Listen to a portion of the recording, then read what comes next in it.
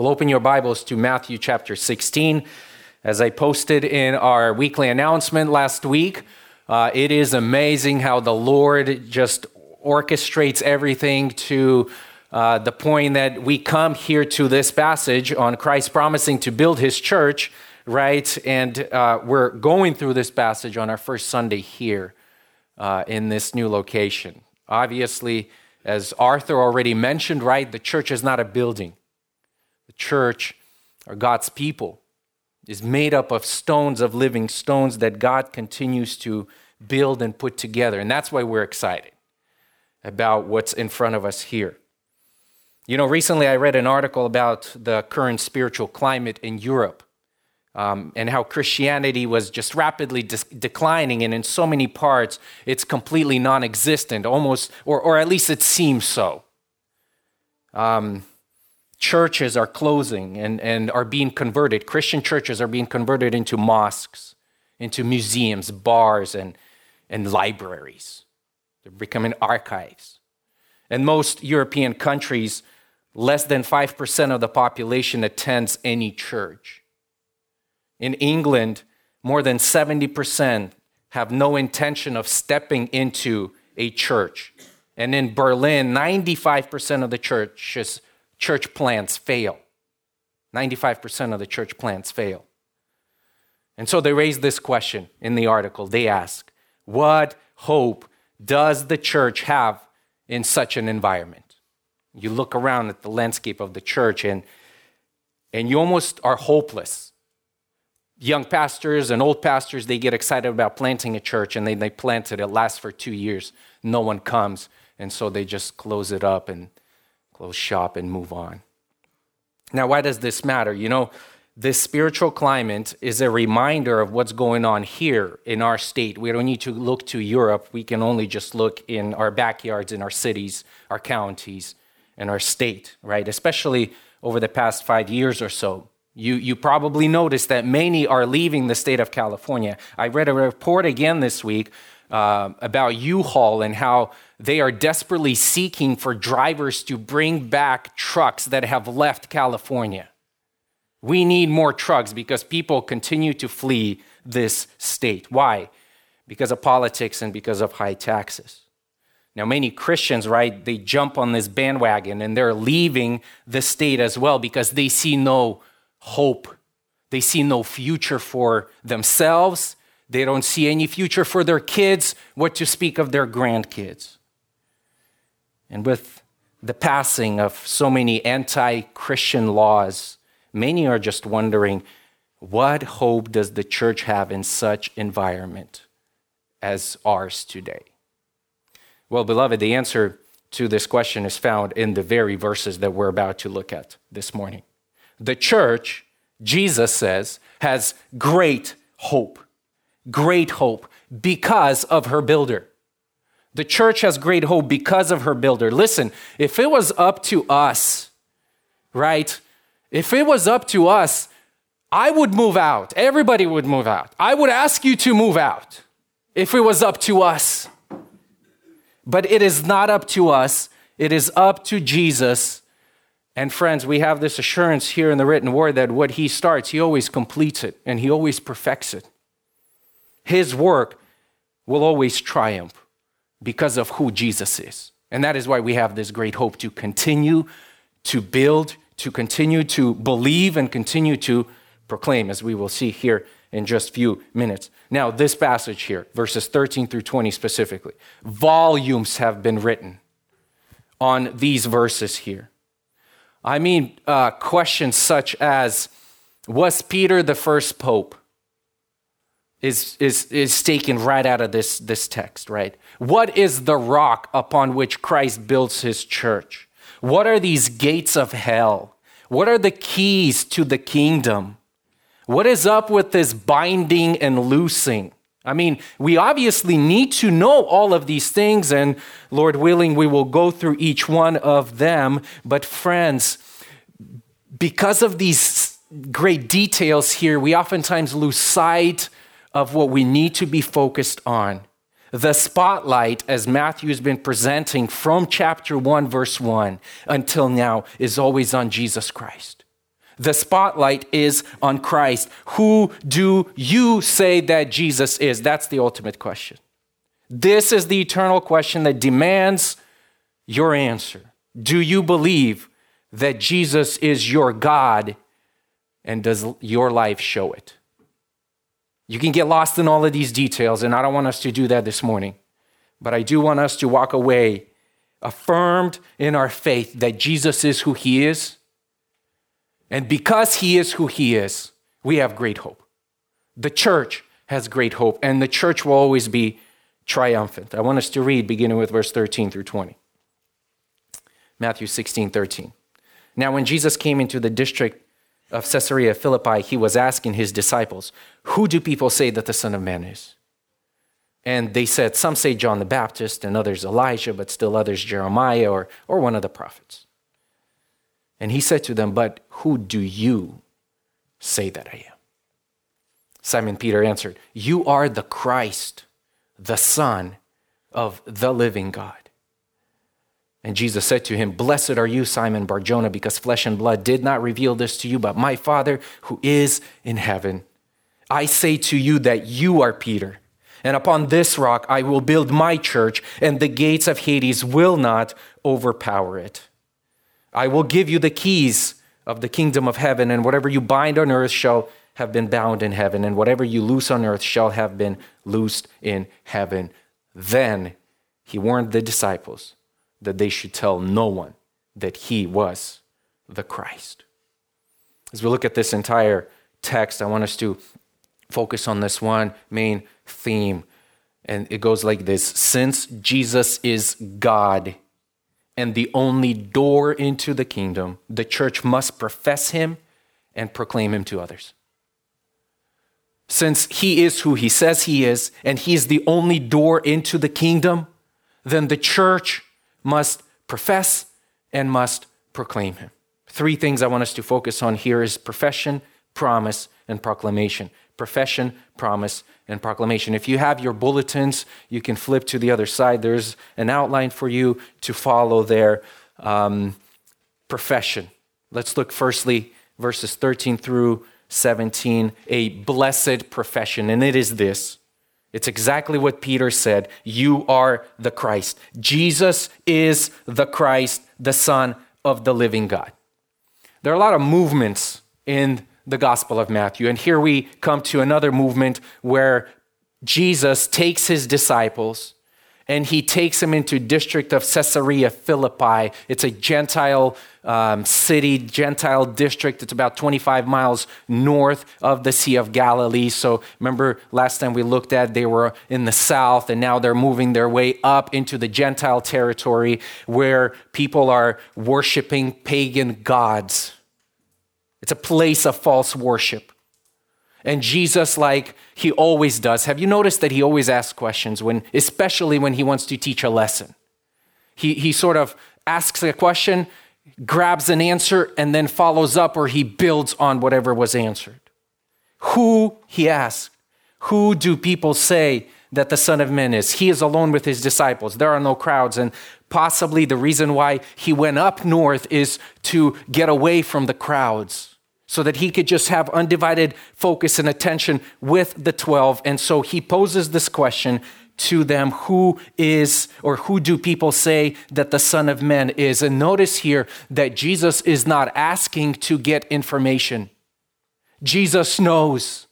Jesus hears. Jesus understands. He is not ignorant of the public perception of him. What he is doing is he is asking in order to teach.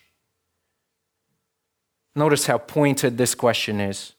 This is the most important question you can answer, and it all centers on Jesus Christ. He says, who do people say that the Son of Man is? It's an Old Testament designation going all the way back to Daniel chapter 7. And oftentimes also in the prophets, like in the case of Ezekiel, Ezekiel is oftentimes called the Son of Man when God addresses him, Son of Man, Son of Man. And so Jesus is saying, who do people say that the Son of Man is? Sort of like pointing to himself. And he wants it's sort of a public survey, right? Popular response. What are the popular response? And he's asking his disciples this. And so they answer in verse 14. They say, well, some say John the Baptist, others say Elijah, then Jeremiah, or maybe just, one of the prophets. Notice, these are all good responses. They're all godly men. Like if someone was going to label you like John the Baptist or Elijah or Jeremiah, you would walk away home, right, very proud. Be like, man, that's a compliment. That's a compliment. No one is saying here, notice disciples are, they're not saying like, oh yeah, people think that you're just this madman, walking around claiming to be Jesus. No, they're only focusing on positive responses. Why John the Baptist? Well, we read in chapter 14, we studied, right? Herod was afraid that John the Baptist came back to life.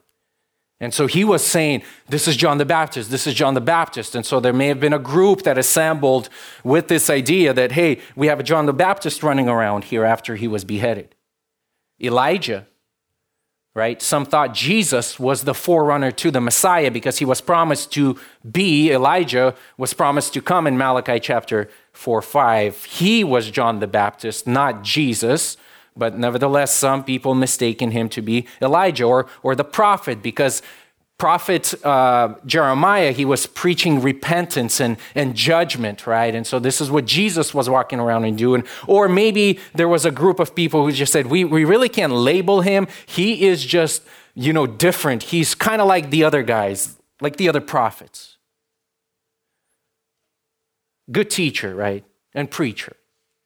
And it's interesting that although there were individuals before who had addressed Jesus by a messianic title before, like Son of David, twice already, someone came up to Jesus and they claimed, Son of David, right? That's a messianic title. Generally speaking, everyone still had some kind of misgiving about Jesus. No group had openly confessed Jesus as Christ. And so when we look at verse 14, we ask, what's wrong with all of these responses? They're good responses, but what's wrong with them? Listen, they are good, but they're not good enough. They are good, but they're not God. That's the point. Good, but not God. All of these answers, they fall short. Jesus, friends, is unlike anyone who had ever walked this earth before or since him. This one is different. This one is unique. And so then, after getting sort of a public survey, he turns to the disciples and he wants from public survey to personal opinion, personal confession, personal testimony. He turns to them and he says, but who do you say that I am? No longer who do you say that the Son of Man is? They're close. They've been with Jesus for some time. And Jesus almost like stands in front of them. What about you? Forget the public opinion. What about you personally? Each one of you, who do you say that the Son of Man is? And it's the question is very emphatic. In fact, literally it says, but you, who do you say that I am? And Peter answers. Peter always answers. Peter's always first. He was sort of a spokesman for the group. I already mentioned this when we were looking at the list of the disciples. Every list that's mentioned, Peter is always mentioned first. It's always first. He is the leader among the 12. He will be the first to preach gospel message after the Spirit comes down in the book of Acts, in Acts chapter 2. And look what Peter says. Simon Peter answered, you are the Christ, the Son of the living God. Listen, Peter didn't always get things right, but he got this one right. He got this one right. You are the Christ. We already studied this, right, in previous instances. You are the Christ. This is the Greek rendering of the Hebrew Messiah, which means the anointed one. You are the one about whom every other prophet spoke about. You are different. You are a step above. You are unique. You are the Christ. You did not come to speak about the Christ, but you are in fact the one. And not only are you the Messiah, you are the Son of the living God. And since in the Old Testament, the Davidic king was to be called God's son, according to like Psalm 2:2 or 2 Samuel 7, Peter is possibly referring to this. Listen, Peter is not saying, there's a God, God the Father, and you are the Son that's like a lesser God. No, he is saying, you are Yahweh. You are the Son of the living God. You are God. In fact, this verse 16, it has 4 definite articles, and it reads like this: you are the Christ, the Son of the God, the living one. You're it. There's no one else. You are the one, the living one. And this emphasis on God, this God being living as opposed to all the other gods. In fact, they're in the Gentile territory, and this is perhaps what Peter is saying. Look at the temples. Look at the altars. Everyone is worshiping dead gods, but you are the living God. You are different. Our God is the living God, the one who made all things and who gives life to all. And this is the most exalted profession Peter could have uttered at that point. You are the Christ. And Jesus follows up in verse 17 and he says, blessed you are. This is another beatitude.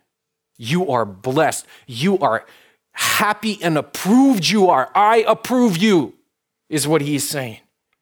This is an astonishing proclamation by Jesus, friends, especially because just moments before, we see how ignorant the disciples are. He just rebuked them for being of little faith in verse 8. 5 verses before. You of little faith. I don't know in terms of real time the difference between these verses and what happened before, perhaps, a month or a week, but Matthew puts it together so that we can see this contrast. The contrast is key because right there Jesus says, do you not yet understand? Do you not yet understand? How do you not understand? He rebuked the Pharisees. You do not discern the signs you cannot perceive. And here is Peter, and he's saying, you are God.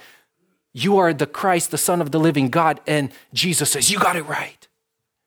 You got it right, for so I am.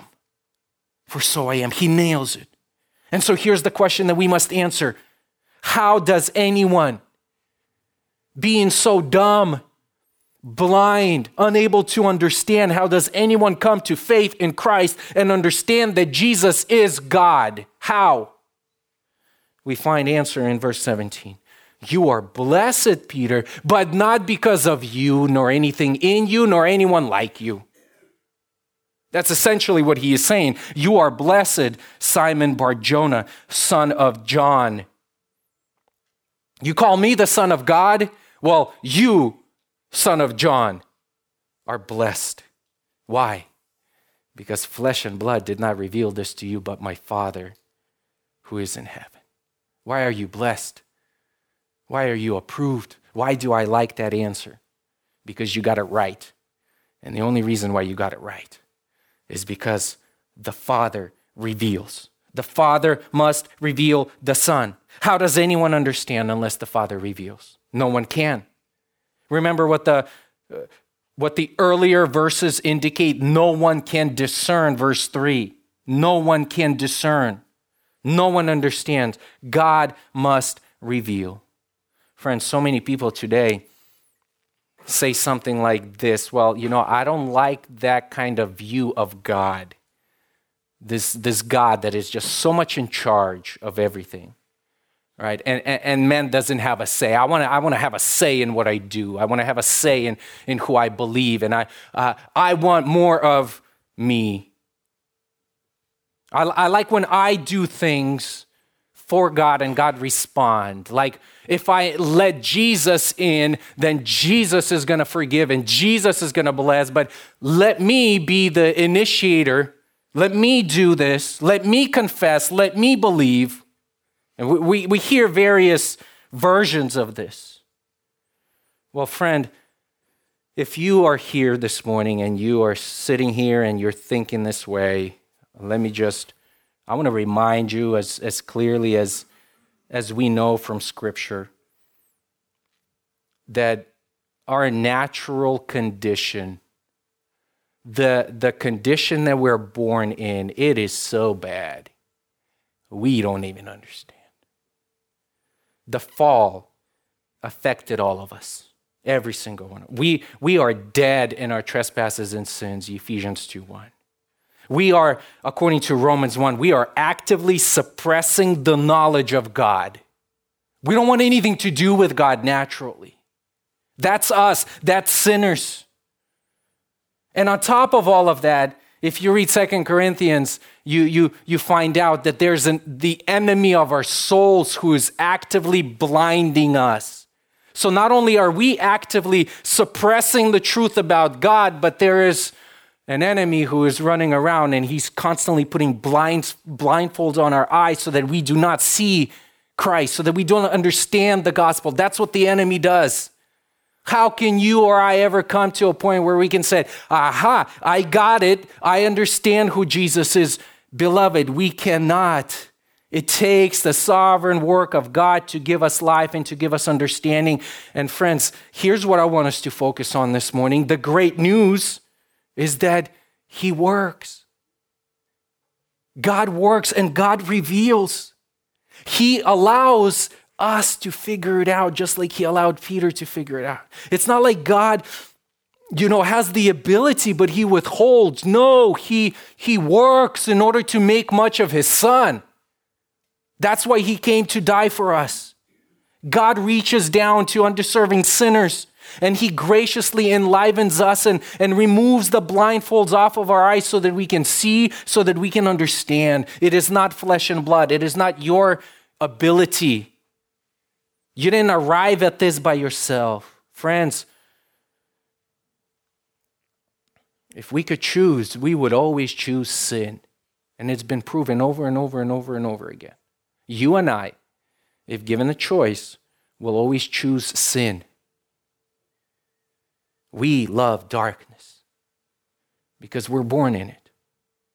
And it is a great mercy and compassion of God to reveal the truth about Jesus Christ and our need for Christ. It is him and him alone.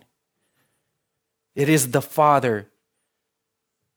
Jesus already said this in Matthew 11:25 and following. I thank you, Father, that you have hid this from some and you have revealed it to others.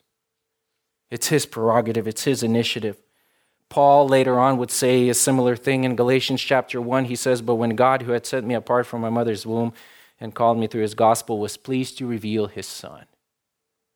He does that. And what do? And we fall flat on our face and we say, what do you want me to do, Lord? We take his cue and his command and we follow along because now all of a sudden we can see who he is. Church, aren't you glad that the Father reached down to us and revealed his son? Listen, he didn't need to. He didn't need to. He could have just said in his justice, you fell in Adam and you're done. I have no other plan for you. He could have. I have no plan B. But he didn't. Aren't you glad that's not the case? And this is why we can sing and proclaim gospel-saturated songs. We read scripture. We preach the gospel truth that even though we are wretched sinner, Jesus is a mighty Savior.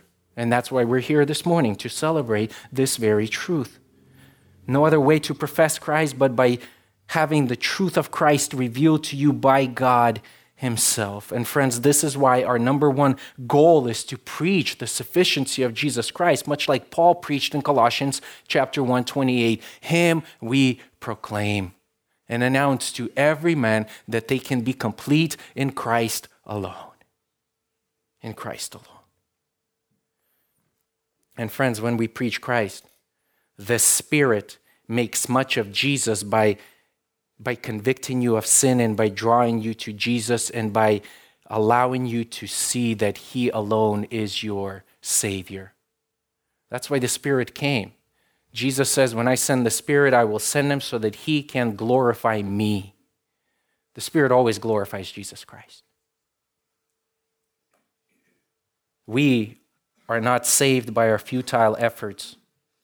We are saved by the sovereign grace of God that reaches down to us. And so the question that Jesus asked his disciples, I want to turn to you this morning and to ask, what do you say?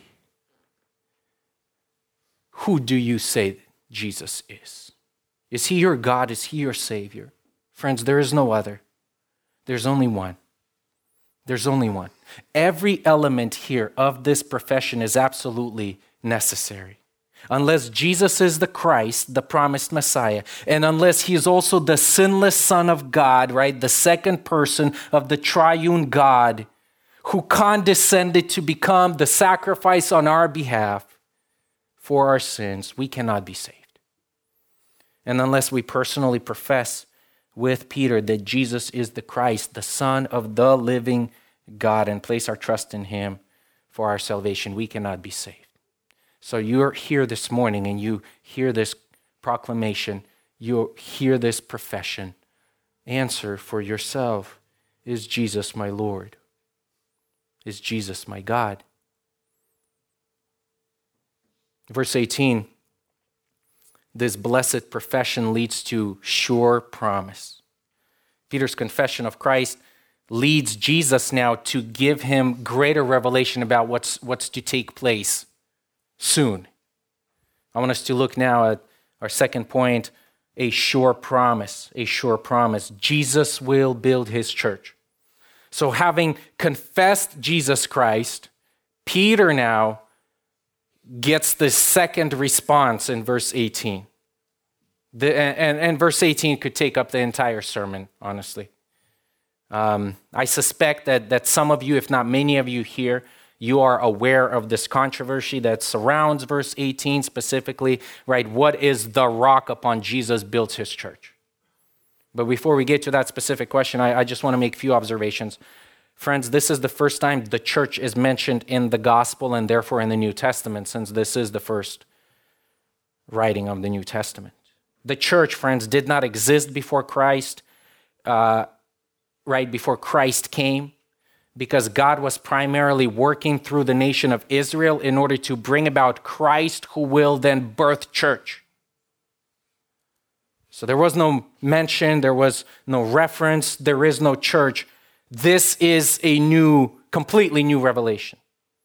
And it is doubtful that Peter here and the rest of the disciples, they really understood what Jesus said here, specifically in this passage. It's probably after the resurrection that they're reflecting on that and they're like, light bulbs, all kinds of light bulbs were going off after resurrection, after the ascension. Like, okay, it all makes sense now, because we see Peter's response in just a few short verses where then he gets rebuked and Jesus tells him, Peter, I know I just called you blessed, but get behind me, Satan, because you don't understand my plan. I mean, on the dime, right? From the greatest confession to being called the devil. They don't understand, and yet Jesus posits this truth for them and for us. Christ will build his church. So having affirmed this blessed profession, Jesus now continues and he says, I also tell you, Peter. I also tell you, Peter. So Jesus' response here sort of parallels his Peter's statement, right? Earlier, Jesus says, who do you say that I am? And Peter says, you are the Christ. Now Jesus says, you are Peter. You are Peter, and upon this rock. But I say to you, you are Peter. See how those statements are parallel? And the saying here, it relies on the pun on the name of Peter. In Aramaic, Peter's name is Cephas. Cephas, and the Greek translation is Petros. This word Petros, right? In Aramaic, it means rock. Rock, like a small rock, perhaps a pebble. There's a huge discussion on specifically what it means, but it's a smaller version of a rock. And he then uses a similar sounding word to describe what he was building his church on. So he says, you are Peter, you are a rock. In verse 18, look with me at the text. You are Peter, you are a rock. And upon this rock, but the second rock that he uses, it's a different word. The second word is not Petros, but Petra. And it's an allusion to a bigger rock. It's almost like this immovable object. So you are Peter, small rock, and upon this big rock, I will build my church. So the question goes like, well, who is this second rock? What's he saying? And traditionally in church history, there were offered three different interpretations for what this rock is. Okay? Number one, and we're not going to go in depth through all of them. I just want to give them to you so that you are aware. Peter is that rock.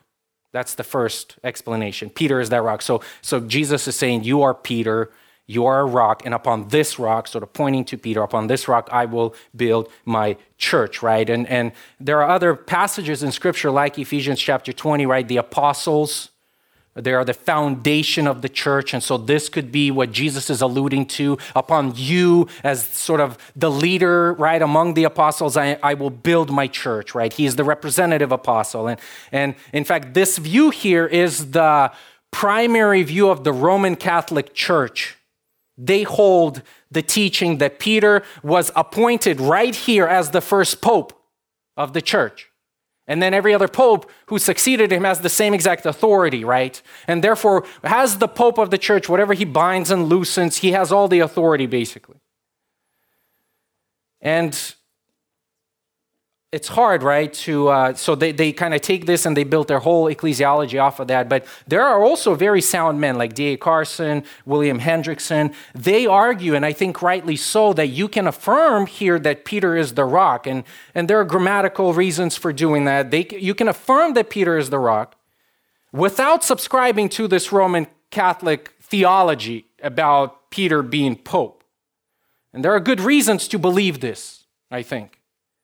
The other confession is, Peter's confession is the rock, or the other answer, the other argument is Peter's confession is the rock. That's a more popular view, right? Jesus says, you're Peter, and upon your confession, upon what you just said, you said that I am Christ. Upon this confession, I will build my church. Because friends, everybody who's in the church, they must make this confession, don't they? You must profess that Jesus is Lord. And so the rock is the profession of Jesus as God's Son. And the third interpretation is that Christ is that rock. So Jesus is talking to Peter and he says, you are Peter, small rock, but upon this rock, sort of pointing to himself, but upon this rock, this big rock, I will build my church. Jesus builds the church upon himself. And so, how do you solve this problem? Because honestly, you read through various commentaries and explanations, and they're all legitimate. You have to make the cut. Is Peter the rock, or is his confession the rock, or is Jesus the rock? And I think perhaps maybe I kind of go back and forth between some of these views myself, and I got to confess to you, but. Maybe if we ask Peter, right? If we ask Peter what he understood from that interaction, perhaps it will make more sense. How did Peter understand what Jesus was saying? He maybe didn't understand it right there and then, right? Everything that Jesus was saying. But he did write two more epistles, right? 1 Peter, 2 Peter. And much of what he wrote was to the church, about the church, and about Jesus Christ specifically. And so turn with me to 1 Peter. 1 Peter chapter 2. I just want to read real quick 4 or 5 verses. Verse 4.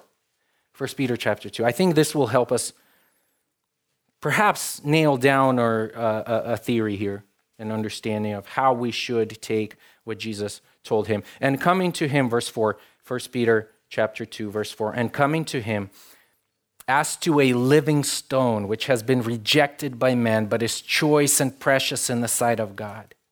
You also, as living stones, are being built up as a spiritual house for a holy priesthood to offer up spiritual sacrifices acceptable to God through Jesus Christ. For this is contained in Scripture. Behold, I lay in Zion a choice stone, a precious cornerstone. And he who believes in him will not be disappointed. This precious value then is for you who believe. But for those who disbelieve, the stone which the builders rejected, this became the very cornerstone, and a stone of stumbling and a rock of offense for they stumbled because they are disobedient to the word, and to this doom they were also appointed. Peter here says that this rock, this cornerstone, this boulder is Jesus Christ. The Bible tells us that Jesus is the spiritual rock, right, in 1 Corinthians 10, that follow Israel in the days of Moses. Paul affirms in 1 Corinthians 3 that no man can lay a foundation other than one which is already laid, which is Christ Jesus. And perhaps even going back closer to our context, if we go back to Matthew, and if you could just go back with me to the Sermon on the Mount at the very end, right, in chapter 7, verses 24 and 27, Jesus alludes to something of a rock, right? We sing this song, the wise man built his house on the rock, right? The foolish man built his house on the sand. That's taken right out of Matthew chapter 7. And perhaps what Jesus is saying is that because you have no righteousness and you don't want the righteousness that the Pharisees are offering you, because to get into the kingdom you need a righteousness that surpasses their righteousness, I have something to offer you. You need me, so therefore come and build on me. And if you build your faith on anything other than me, then you will be like that foolish man who builds his house on the sand. And oh, how great was its fall. Friends, go back to Matthew 16. Jesus says, I will build my church. The church, Jesus is the builder of the church. And he says that I will. So this promise is yet future in our text. But Jesus has been building the church for over 2,000 years now. The church, as most people know, it is the called out body of believers, right? And Jesus says it is not your pastor's church. It is not your city's church. It is not even your church. It is my church. I own you. The Lord builds the church with the chosen, the called, the redeemed by his blood. And as we heard at the communion, he builds his church out of every tribe, out of every tongue, out of every nation, out of every people. Jesus gathers everybody into his church. Notice here something that Jesus does not promise to build families or to build enterprises or to build businesses or to build governments. All of these things will fail in due time. But the church of Jesus Christ has eternal security since Jesus is its builder. He will never fail to build his church. And that's why, since he is the builder, he says the gates of hell or the gates of Hades will not overpower it. The gates of hell, or your ESV, or our NASB translation, right? Hades or hell in ESV. It's a poetic idiom for death. For death. And what Jesus is saying, that death itself will not be able to stop the mission, the progress, and the victory of the church. What is your greatest enemy? Your greatest enemy is death. And Jesus looks at it and he says, even death will not be able to thwart the plan. Death will not stop me from rising up to life. And death will not stop me from building my church by resurrecting people out of death. And building and adding, and as Peter says, as living stones, one by one, adding to the church. Passing through the hell's gate was a common way to refer to death among the Jews. And Jesus says that death itself will not be able to stop the church. It is never going to die. Nothing will overthrow the church because, friends, the church is Jesus' bride. I mean, can you believe how encouraging this would have been to the disciples right there? Right there and then, but especially when Jesus dies and when he resurrects and when he ascends to the Father and when he sends his Spirit. I mean, they are so encouraged. They are proclaiming the truth of Christ because they cannot lose. They cannot lose. Friends, if you go into any match and you are promised victory, you know what kind of confidence you're going to have? If you go into a basketball match being promised victory, you'll be chucking up all kinds of 3s and 4s because you are promised victory. It doesn't matter. Everything will go in. And this is what Jesus is saying, I will build my church. And friends, history has proven these words to be true. Persecution can't stop the church. It only grows the church. Governments can't stop the church. Even COVID can't stop the church. The church is closed, but it continues to flourish. Beloved, the church is Jesus' first and foremost love. Understand this, that the church is Jesus' first and foremost love. I mean, it may not be impossible to overstate the centrality of the church in the New Testament. It is all about church because it is all about Jesus Christ. Listen, Jesus died for the church. He purchased it with his blood. Jesus is the head of the church, as we read in Colossians 1. The church is referred to as the bride of Christ. We are told that Christ will return for his church. Christ gives his followers to serve in the church. Christ calls men to lead and preach his church. Christ is building his church. In Revelation, we see Jesus. John gives us a picture of Jesus walking among the churches, holding their pastors in his hand. Jesus cares and loves the church. Have you ever heard someone say, I love Jesus, I just can't deal with the church? I love Jesus, but I'm having a hard time hanging out with sinners. Friends, this is impossible. If you hate the church, you cannot claim to love Jesus Christ. Yes, the church is full of sinners, but they're saints in Christ.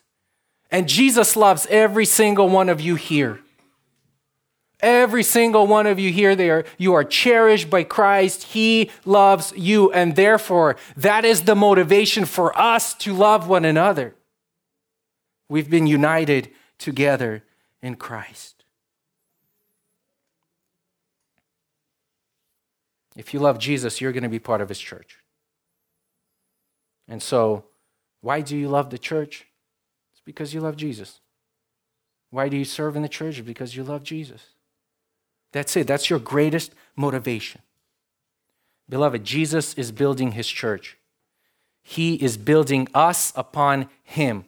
Every other religion in the world, it proclaims a message of acceptance and hope that is based on human effort and human works. But Christianity is radically different. Eternal acceptance into a relationship with God and inclusion into his people are both based not on your work, but on his work alone.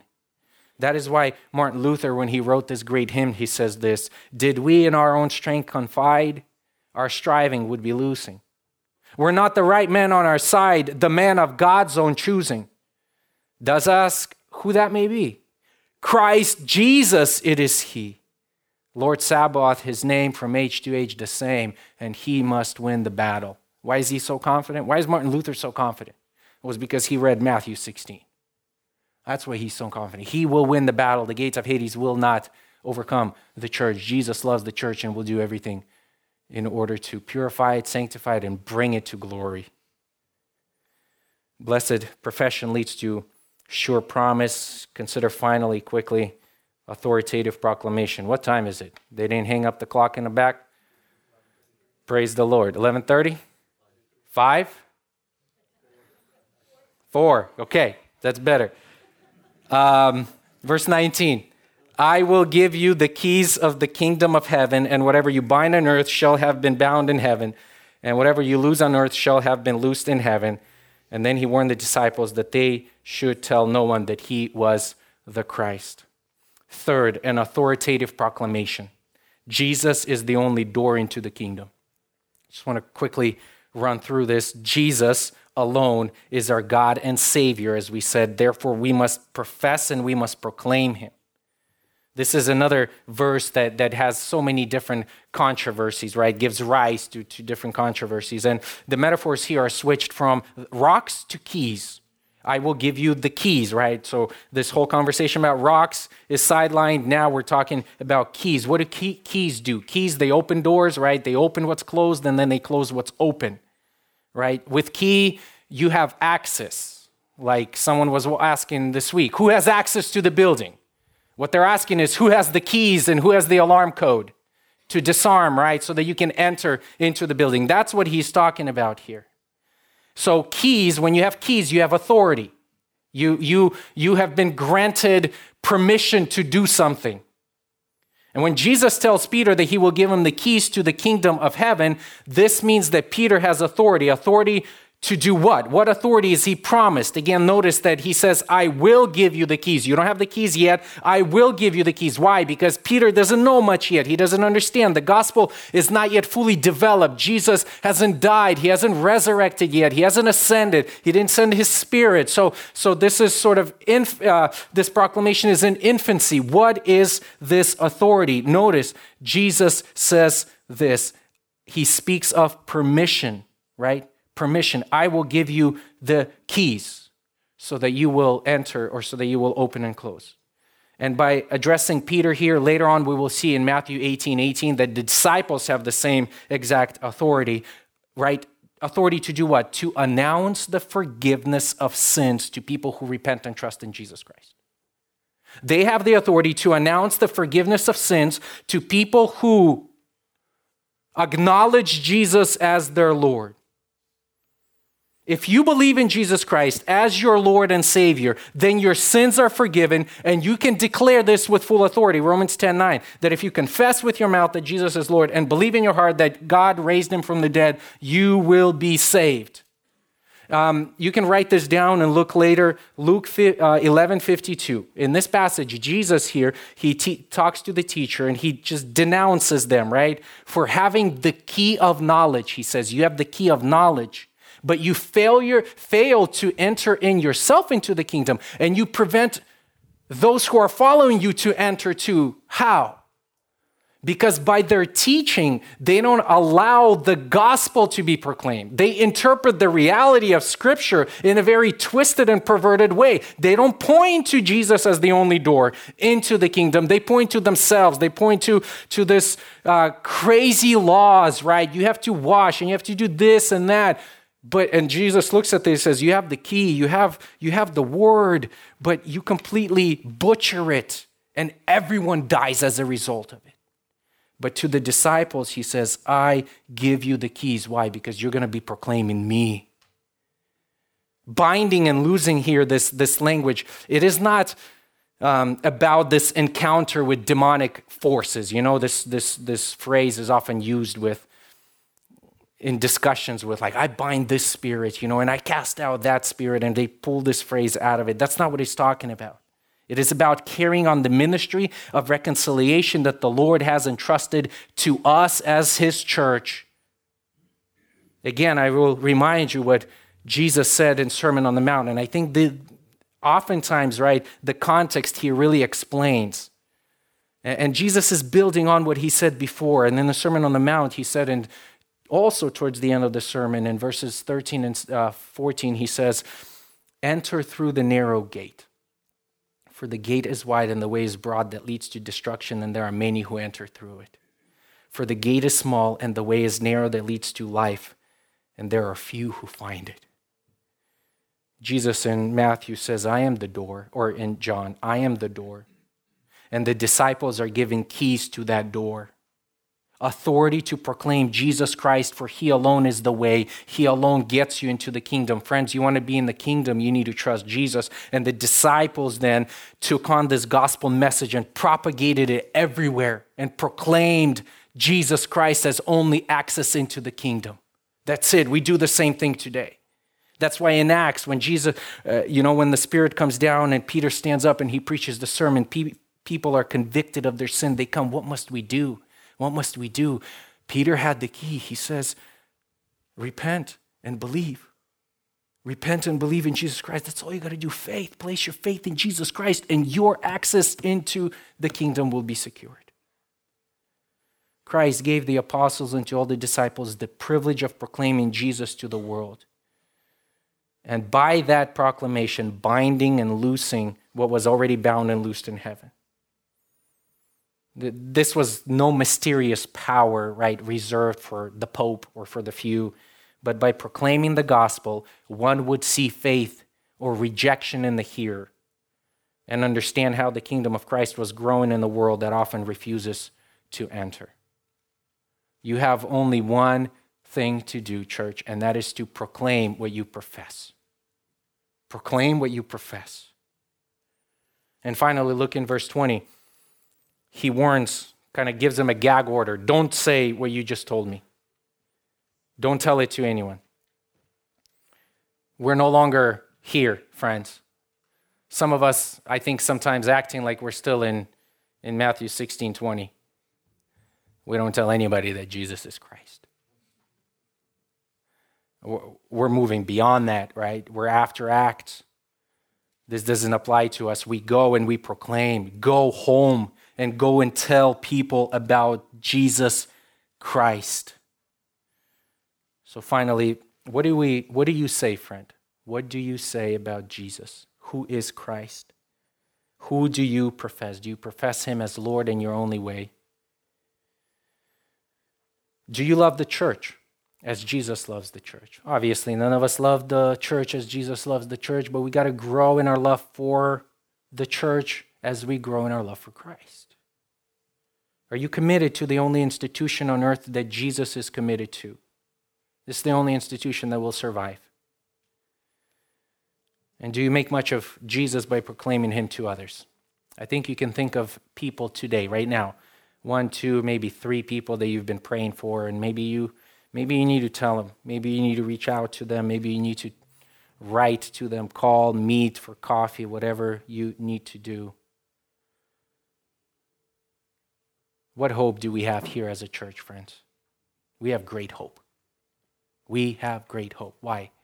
Because that hope is not placed in you. It is not placed in your pastors. It is only placed in the chief pastor, the great shepherd, as Peter would later call him, right? In 1 Peter chapter 5. We have a great shepherd of our souls. That's our hope, Jesus Christ. He is worthy of being proclaimed because he alone is our greatest need. Father, we do bow before you. And we thank you and we ask that you would bless our hearts to affirm this, to confess it, to profess it, and to proclaim it, this truth. We are saved by grace through faith. And may we go and may we compel others to believe this. May we love the church. May we love to serve. May we love to see one another, to be encouraged as we, Lord, see you work in each other's life, to be invested into one another because you're invested into us. We thank you for this assurance. Build us here in this place, but also as we leave this place and we go back to where you have us live and live most of our lives, we ask that you would be glorified and many people would come to know you. Amen.